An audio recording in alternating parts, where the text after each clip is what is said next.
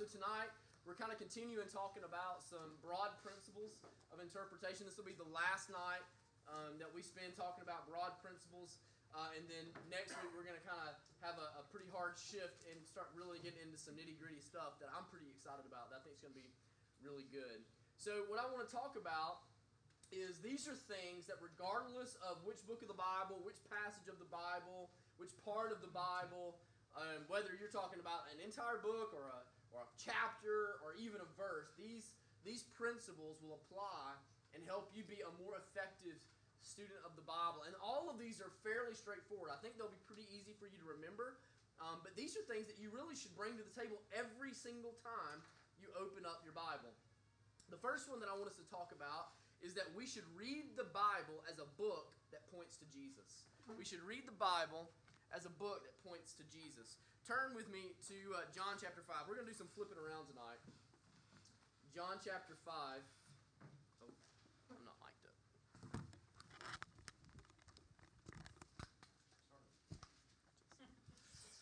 up. For those of you on the internet, we are already begun, and I'm going to catch you up. We are now on the very first principle, which is read the Bible as a book that points to Jesus. For those of you at home, you can go ahead and turn with me to John chapter 5, and we'll begin in verse 39 together. All right, we're caught up. John chapter 5, verses 39 and 40. God's word says, "You search the scriptures because you think that in them you have eternal life, and it is they that bear witness about me. Yet you refuse to come to me that you may have life." Now, in the Gospel of John, as Jesus is quoting this in his life, what does he mean by the word scriptures? The law, maybe what we would call the Old Testament, right? So what Jesus is talking about here is the Old Testament. Now, when we think about the scriptures pointing to Christ, I think most of the time we would think about the New Testament. We would think about the Gospels, Matthew, Mark, Luke, and John. We would think about the epistles. We would think about maybe even the Revelation. When we think about Jesus being at the center of the scriptures, we think about most often the New Testament because that's when Jesus' earthly ministry begins and then kind of the aftermath, right?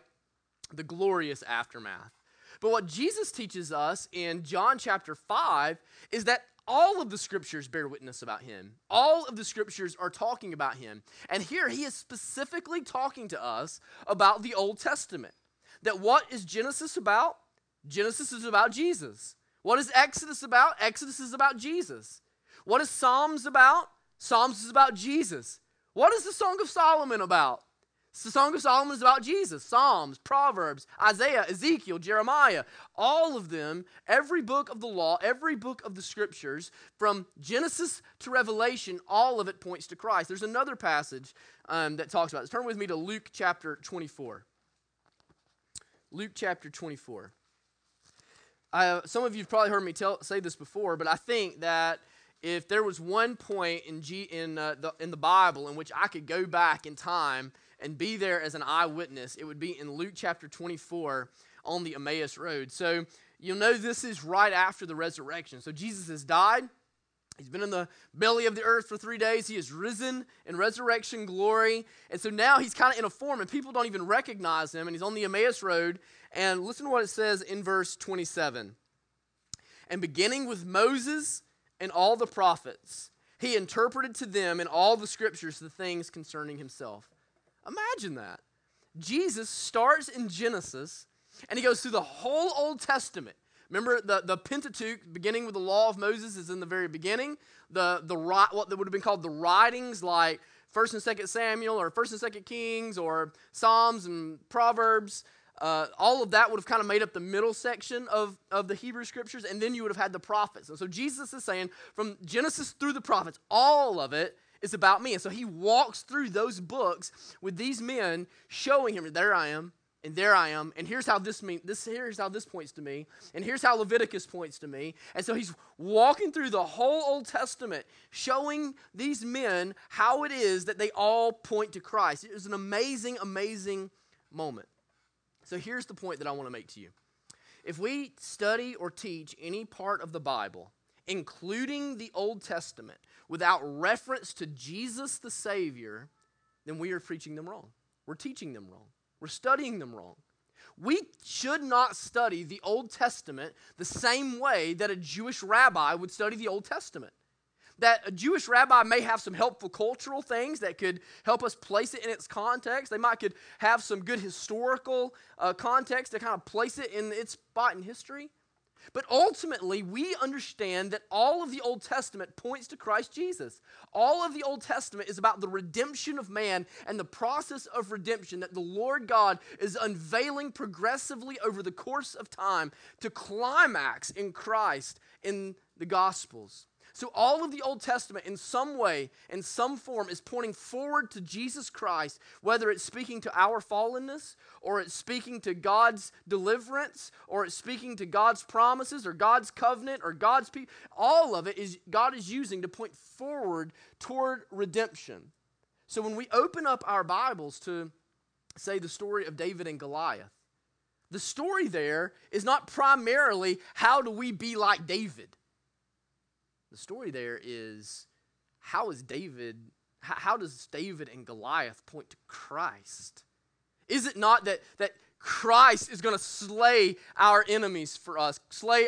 I've heard it said, that in the story of David and Goliath, we always like to portray ourselves as David. When David is a type of Christ, he's pointing to Christ. Christ is David in the story. We are Israel up on the mountain trembling in our boots, right? And David is the deliverer of the people of Israel, like Christ is our deliverer. And so when we go to the Old Testament, it changes the way so many of us have become accustomed to reading it and to studying it. Typically, what's been the norm for most Christians is they go to the Old Testament and they read it and they read about the person in the Old Testament. They say, okay, what about that person can I emulate? What about that person should I imitate? And that's not altogether wrong if, first and foremost, you understand how that is fitting into the redemption story, okay? Now look, I know that's a little bit overwhelming, and so what we're going to do in the next 2 or 3 weeks is we're going to spend our time figuring out how is it that we find Christ in all the Scriptures. How do we do it? Because there have to be some guardrails here. Because what can happen as we seek to find Christ in all of Scriptures is we can begin to kind of take some superficial paths, and we can begin to see things that we think point to Jesus that really don't point to Jesus. Like some people do a thing with colors, and like the word red will be there, and they'll be like, well, clearly that's talking about the blood of Jesus, which talks about my righteousness, which talks about my redemption, which is a completely unhelpful way of studying the Scriptures, and it's not representative of really what we're supposed to do. And it makes it feel like we have to have some kind of Gnostic, mythical knowledge to be able to read the Bible, and that's not helpful at all. So what I want to teach you, I want us to spend some time learning, how is it that we can see Christ in all of Scriptures as God really intended for us to see Him. How do we see Christ in Genesis? And how do we see Christ in Leviticus? How do we see Christ in the Psalms? How do we see Christ in Isaiah? How do we see Christ in the Gospels and in the epistles and in the Revelation? How do we see Christ in each of those various places in ways that are true to Scripture and not superficial? So we're going to spend a lot of time doing that, all right? So the first one is we have to read the Bible as a book that points to Jesus. In other words, we have to read the Bible, the whole Bible, starting in the book of Genesis, as though we are actually a Christian, as though we live knowing about the cross, knowing about the resurrection, knowing about the deliverance that is offered to us in Christ Jesus. The second principle, general principle that I want us to have tonight is that we need to let Scripture interpret Scripture. This is probably the most important principle that I could teach you. That the best way, the best tool that you have to interpret your Bible is your Bible. The best tool that you have to understanding Romans is Galatians and the other epistles of Paul and the other parts of the New Testament. That all of those help us to understand and interpret rightly what we see in one specific segment of it. That's one of the reasons here that we really, really prioritize reading through the whole Bible. Most Christians today have not read this whole book. And yet this is the book that they have committed their lives to. The things that are taught here are literally what they have said I will lay down and die for. This is what I'm going to base my family on and base my life on. And most have not read all of it. And so the reason that that's important is because you really can't understand parts of Scripture if you don't understand the whole of Scripture. You can get glimpses of it, but it will blow your mind. When you read the whole Bible for the very first time, all of a sudden the dots that start connecting. I remember sitting in there. I remember the first time I was reading through the whole Bible, and I was reading through Leviticus, and I was kind of in all the laws about uncleanness and stuff like that. And you know what? Those are kind of uncomfortable laws to read. I don't know if you guys are real familiar with them, but they kind of, you know what? There wasn't a whole lot of modesty in the Hebrew writings, okay? They just threw it all out there, you know? Like you can't take up the offering if you have a crushed testicle. You know what I mean? I mean, it's a bizarre, it's hard to read sometimes, right? And I remember sitting there and I was reading in Leviticus, and I thought, how in the world is this helping me? And I remember realizing, you know, my spirit about this just isn't right. My spirit about this just isn't right. I began to ask the Lord, show me something. Show me something from this stuff on the uncleanness. And immediately my mind went to the woman with the issue of blood in Luke chapter 15. And I realized in a depth and in a clarity that I had never seen before that woman, it wasn't just that she was sick. She was excluded from the community. She was excluded from worship. She had to shout everywhere that she went, unclean, unclean. Everybody that she touched was polluted until she touched Jesus. And when she touched Jesus, Jesus wasn't polluted. She was made clean. And Jesus was not offended by her touch like every other man. She perhaps had not been touched by a man the entire time she had been sick. Maybe not another soul since she had been sick for like 7 years. She touches Jesus.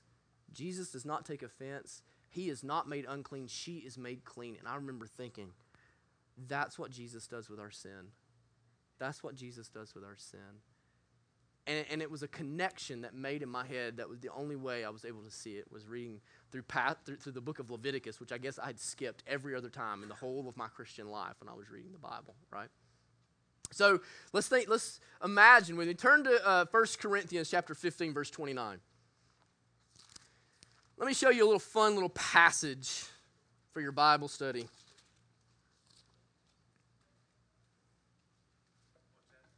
Uh, 1 Corinthians 15, 29.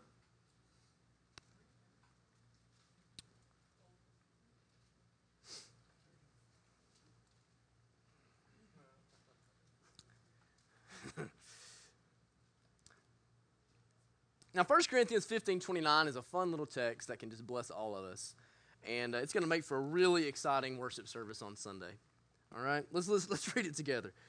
Otherwise, what do people mean by being baptized on behalf of the dead? If the dead are not raised at all, why are people baptized on their behalf? Okay. Now, what if someone was to walk up to you? I guess you're aware that we do not baptize here people on behalf of the dead. Okay. So what if somebody at work came up to you and read to you 1 Corinthians 15, 29. Now you all, we are committed students of the Bible. We are committed to the authority of the Bible. We are committed to saying the Bible is inerrant. We are committed to all of those things. And so what if somebody was to come up to you and they were reading you 1 Corinthians 15, 29 and ask you, why doesn't your church baptize people on behalf of the dead? What would you say? You would probably be dumbfounded, right? Because it's weird, you know, like that might be the best that we have, because it's kind of freaky, it's kind of uncomfortable and weird, right?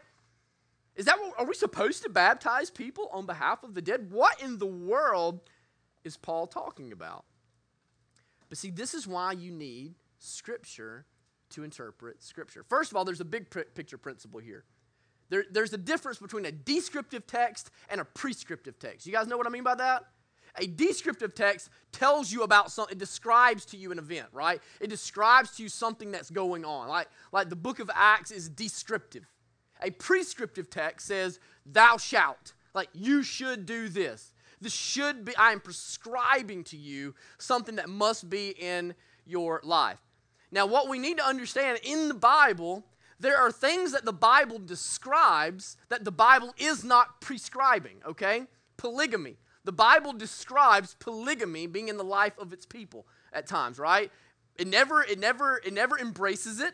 It never celebrates it. It just says it's there.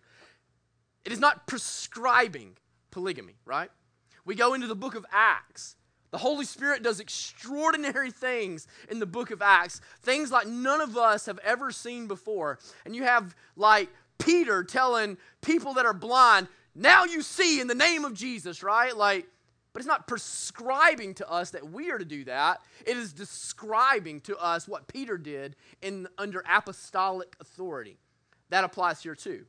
Paul here is not prescribing to us that we are to go and baptize people on behalf of the dead. Instead, he is describing something that happens in the life of the church at Corinth. And if you'll know anything about the books 1st and 2nd Corinthians, they are written to the church at Corinth because the church at Corinth is so unhealthy.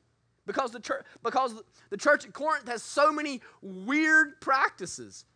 And so it helps us if we can know the other parts of the Bible. Nowhere else does the Bible talk about this. Nowhere does the Bible actually tell us to do this.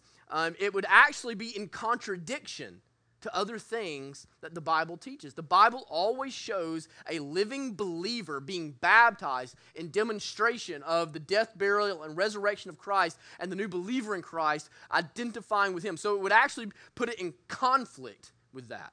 So in other words, if we were to do what it's saying in chapter 15, verse 29, we would be disobeying or doing things against what it says perhaps in like Romans 6, 1 through 4, right? So what we have here is we have Paul using a bad practice of the church at Corinth, describing it to help illustrate his teaching about the resurrection. So Paul, in the context of chapter 15 of 1 Corinthians, is teaching them that we are going to have a physical, bodily resurrection.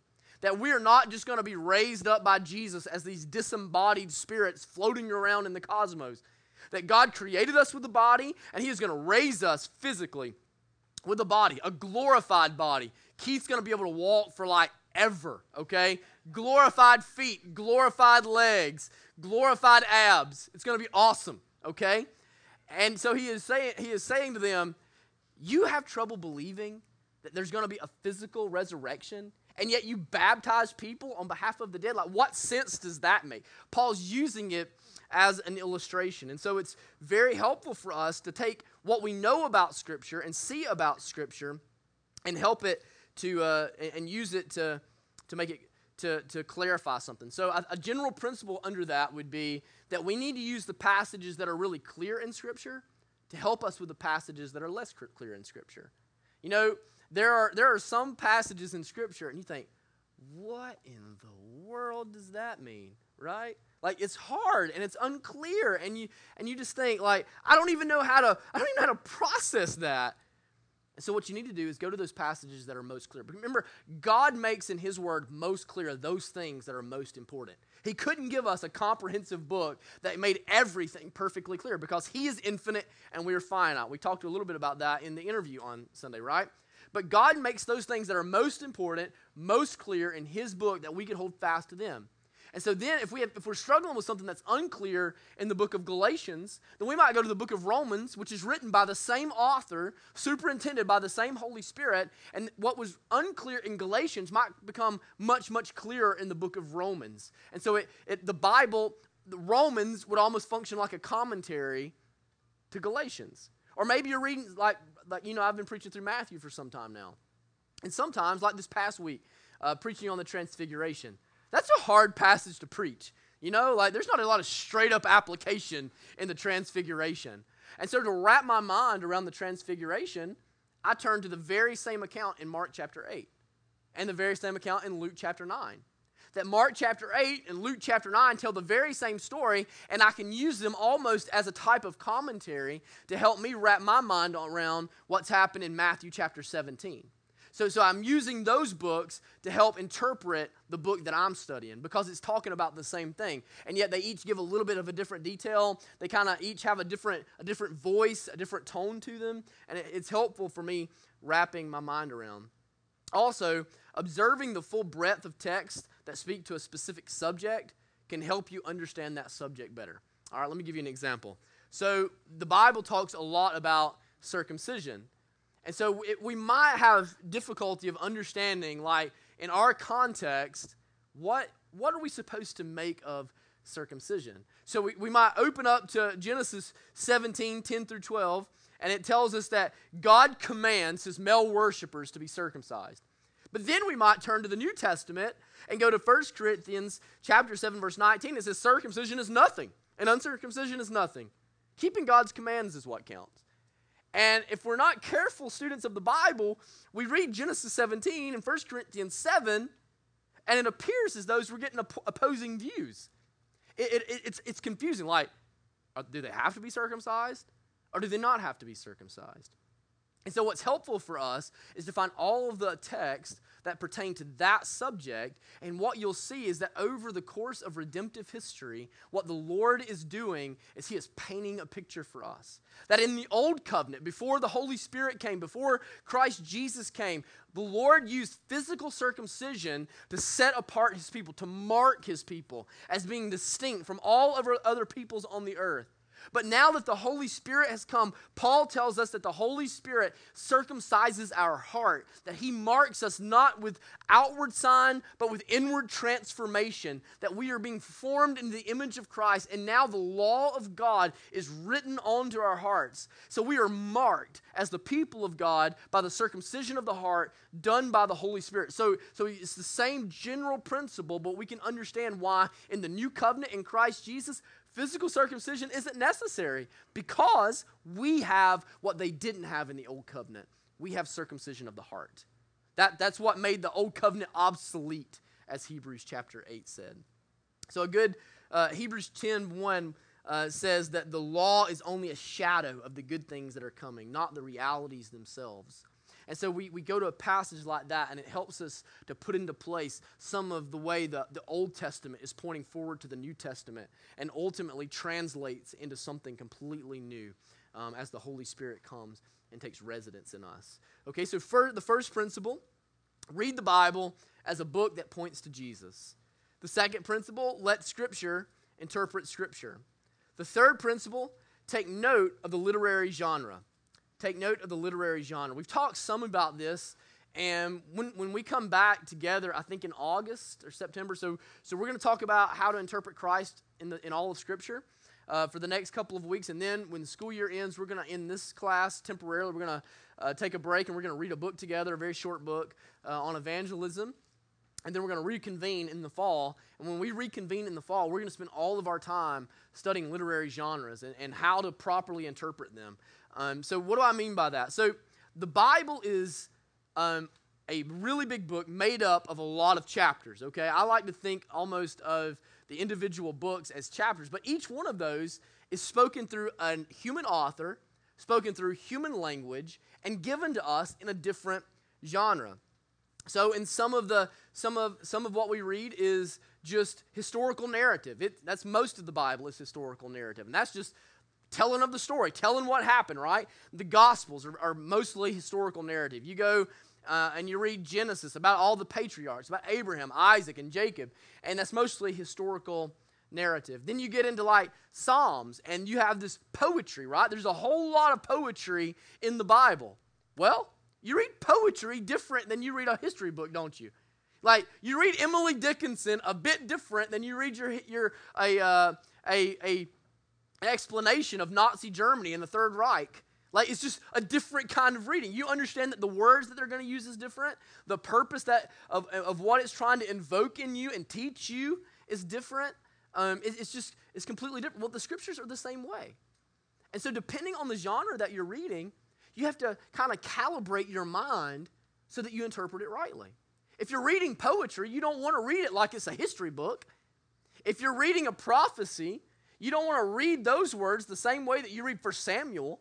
It's different. The language is different. Let me give you some examples. So in the Psalms, we can expect poetic language like the sun rises. Like we've used that example before, right?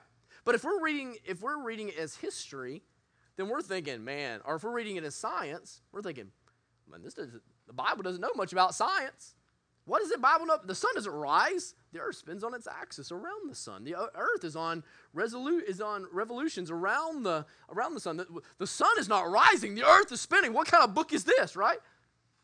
But if we know that this is poetry written by men from the perspective of men to communicate in emotive language, then we can see, yeah, from the perspective of a man, the sun does rise. And every day that the sun rises, it speaks to the faithfulness of the Lord, that the Lord is always there and the mercies of the Lord are new every day, right?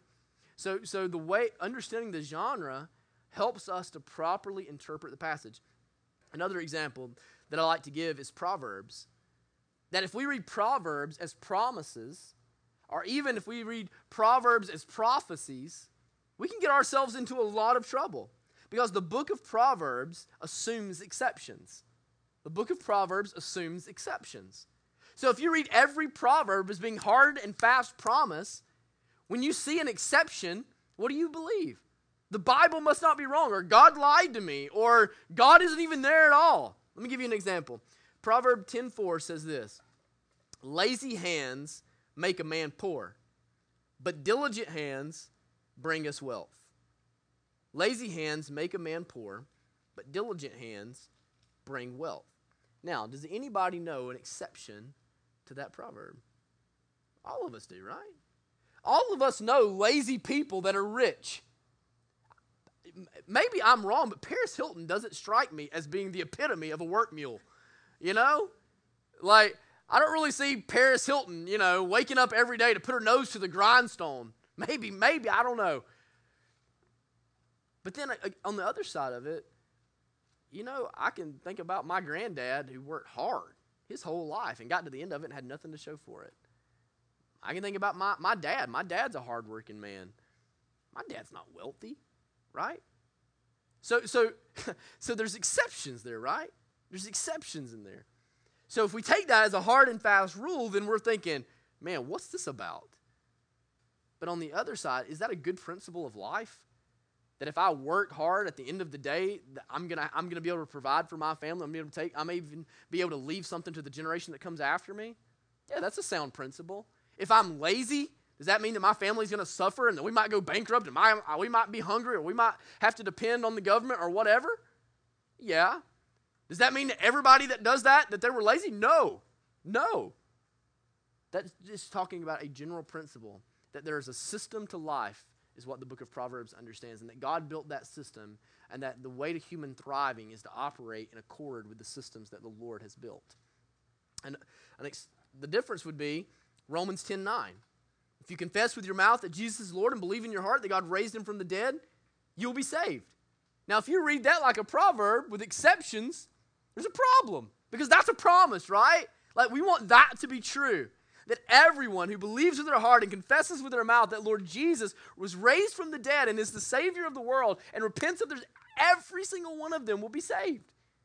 That's a promise. I mean, we can hold fast to that and we can take that to the bank. In the Bible, there's a lot of hyperbole. All right, so turn with me to Matthew 5:38.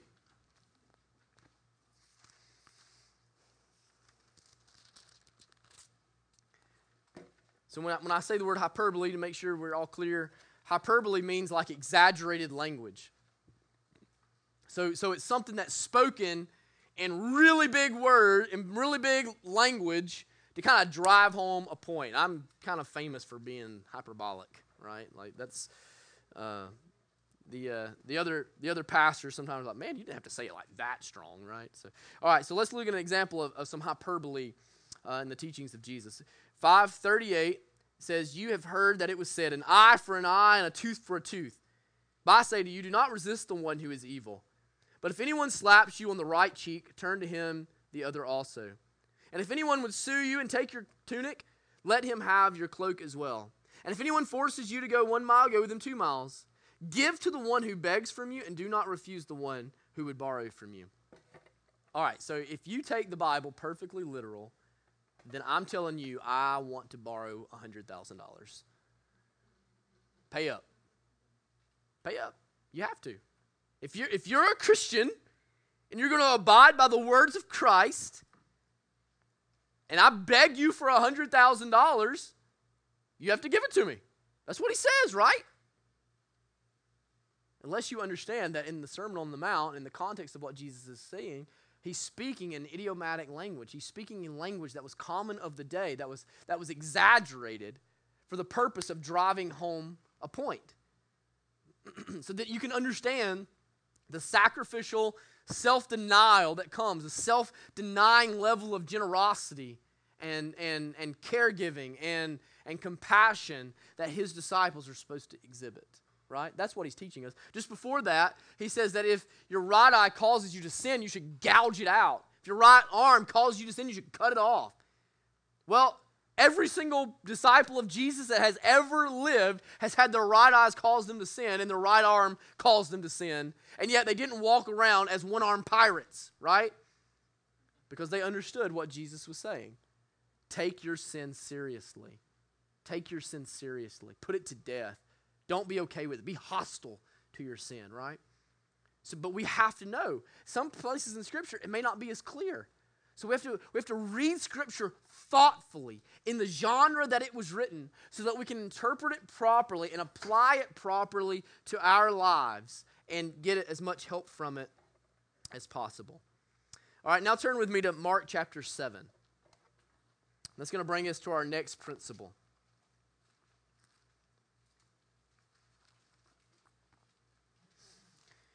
Mark chapter 7, verse 24 is it's a story that we've preached on a few weeks ago here from Matthew 16 or 16.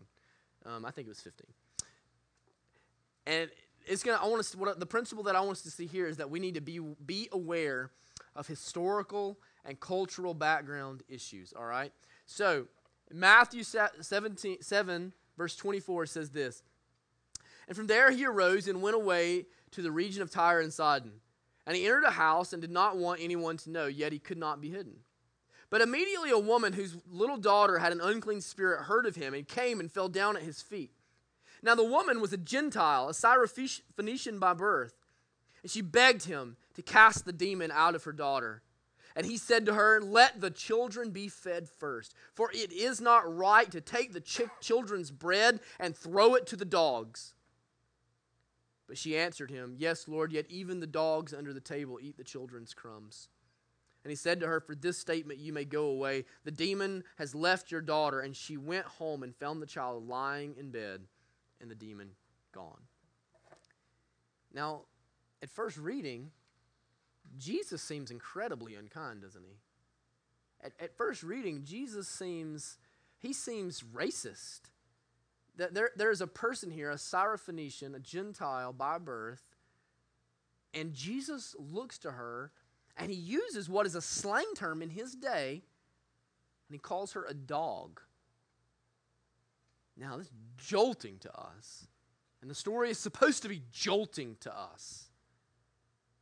But what we need is the context, the cultural context. Jesus is doing two things here. First of all, he's trying to teach his disciples that first he came to the Jews, and the Jews have rejected him.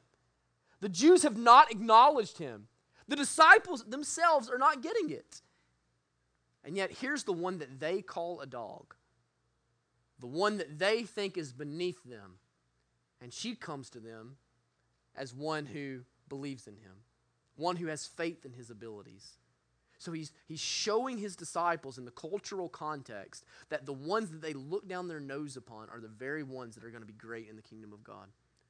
The ones that can see clearly who he is, and when the people that he was revealed to and has been prophesied to come and has now come are rejecting him. And further with her, first of all, it's important to read in the context here that she doesn't take offense, does she? So apparently, the way that Jesus is saying this to her is not offensive. It's not unkind. She can see body language and facial expression and hear tone in a way that you and I can't, just reading it, right? But we know that Jesus here is drawing her faith out, ultimately to commend her. In Matthew 16, he says what great faith this is to be seen in this woman, right? But to understand this passage and to understand the magnitude of what is happening and the immensity of the picture that Jesus is painting for us to understand and for the disciples to understand, we have to have the historical context to understand what all of that means. We have to understand in Jesus' day, what did it mean that this woman came to him as a Syrophoenician? What did that mean that she was a Gentile? What was the big deal about that? What does it mean that, is it significant even that a woman is talking to Jesus? And it is. That first of all, a Jewish man in Jesus' context would not be seen in public talking to a Jewish woman. It was a great offense. Let alone, and then in Jesus' context, a Jew would not be seen talking to a Gentile in public. And what do we see with Jesus? Jesus is not just talking to a woman. Jesus is not just talking to a Gentile. Jesus is talking to a Gentile woman. Trampling cultural barriers. Some massive implications there, right? But to understand the beauty of that passage, you really need the context. You really need to know what's going on in the background there. You really need to know what's happening. Because if you just read that on first glance, does that story sound beautiful to you? It doesn't, does it? It doesn't sound beautiful at all. But when you hear it explained, it sounds beautiful, doesn't it? It sounds beautiful. It's powerful. It's a picture of the transcendent picture of the transcendent power of the gospel over all cultural lines, over all human barriers, and how God did not just come for Israel, but God came for the world through the Lord Jesus. And that all of us who are lowly in the kingdom of earth can come and have faith and be exalted in the kingdom of heaven. It's a beautiful picture, but you need the context. Often, some helpful background information will take what is a good passage and it will make it a glorious passage in your life. It's amazing the difference context. And all you really need to do this is everybody needs a good study Bible. I'm going to bring some of those so that you can see. I recommend the ESV Study Bible. Zondervan has one, the Zondervan NIV Study Bible, which I think is very good. But you just need a basic study Bible, and it gives you these kind of details that you're going to be able to draw these things out with, to be able to get the context and to know what's going on in the day. And we're going to work a lot together on how to do that and what that looks like. And I'm going to show you kind of how to use a study Bible and how to make that a part of your regular Bible study in a way that's not going to add hours to your study, but it's going to be very, very, very helpful in you understanding what's going on in the context of what's happening, okay? All right, next, this is a simple principle, but we need to read the Bible in community. I wanted us to practice this together, but time's not going to allow it. But my professor in seminary, my hermeneutics professor in seminary was a guy named Dr. Plummer, and Dr. Plummer is an extraordinary teacher. But he used to say this, he said, reading the Bible alone is how cults are formed, right? That you get a dude with a Bible and some sketchy grass, and he goes up on a mountain, and he comes down with some special revelation, and then the next thing you know, man, everybody's drinking Kool-Aid down in South America, you know? Like, that's how it happens, right? That there's a reason that God gave us one another. There's a reason that God gave us the church. There's a reason that God didn't just give the Bible to individuals, but God gave the Bible to a community, to a family, to the church, right?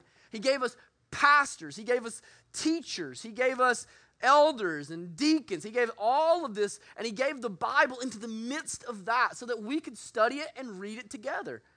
Because what all of us do is we kind of form guardrails for each other, don't we? Like, if you come away and you read and say, well, Jesus thinks women that are from Syrophoenicia are dogs, somebody can push back and say, man, I don't think you got that right. I don't think you got that right. Let's study that a little bit further. Let's go a little bit deeper into that, right? Lots of people come up with lots of crazy ideas and attribute them to the Bible. And if you don't have somebody in your life, if you're not reading it with people in your life that can press back against you and say, maybe you should study a little bit deeper, maybe you should read it a little more carefully, or maybe this is a better way to think about it, you're missing out. You're missing out. And it's much more likely that you're going to have grave theological errors, and that is no small deal. It is no small deal to attribute to God that which is not from God. It is no small error to attribute something false to God that God never said and God never intended. And so we need each other. And not only that, but if you read it, like tonight, what I wanted to do is I wanted us to turn to John chapter 10 and just meditate on it for a few minutes and then let you guys talk. And what you would have found is that every single person at your table would have discovered something different. That they would have meditated on that passage for 5 minutes and they would have seen something that you didn't see.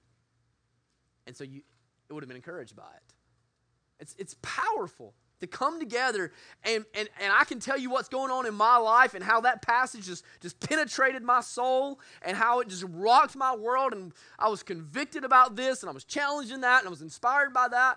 And then you can come and with that same passage say, yeah, and you know what I saw? And tell me something from the exact same passage that's perfectly in context that did the same thing for you. And then both of us leave challenged and both of us leave encouraged, right? That's what it's supposed to look like in the church. That's the goal in our Sunday school classes and in our D groups, and that's why we gather each week to preach, right? The Lord gave us preachers because we need to hear from them sometimes, right? It's helpful. And then the final principle for generally studying the Bible is that you just have to work really, really hard. Like it's I'm not going to pretend that it's not work to study the Bible, but work is not bad. Work is good. Work is biblical, right?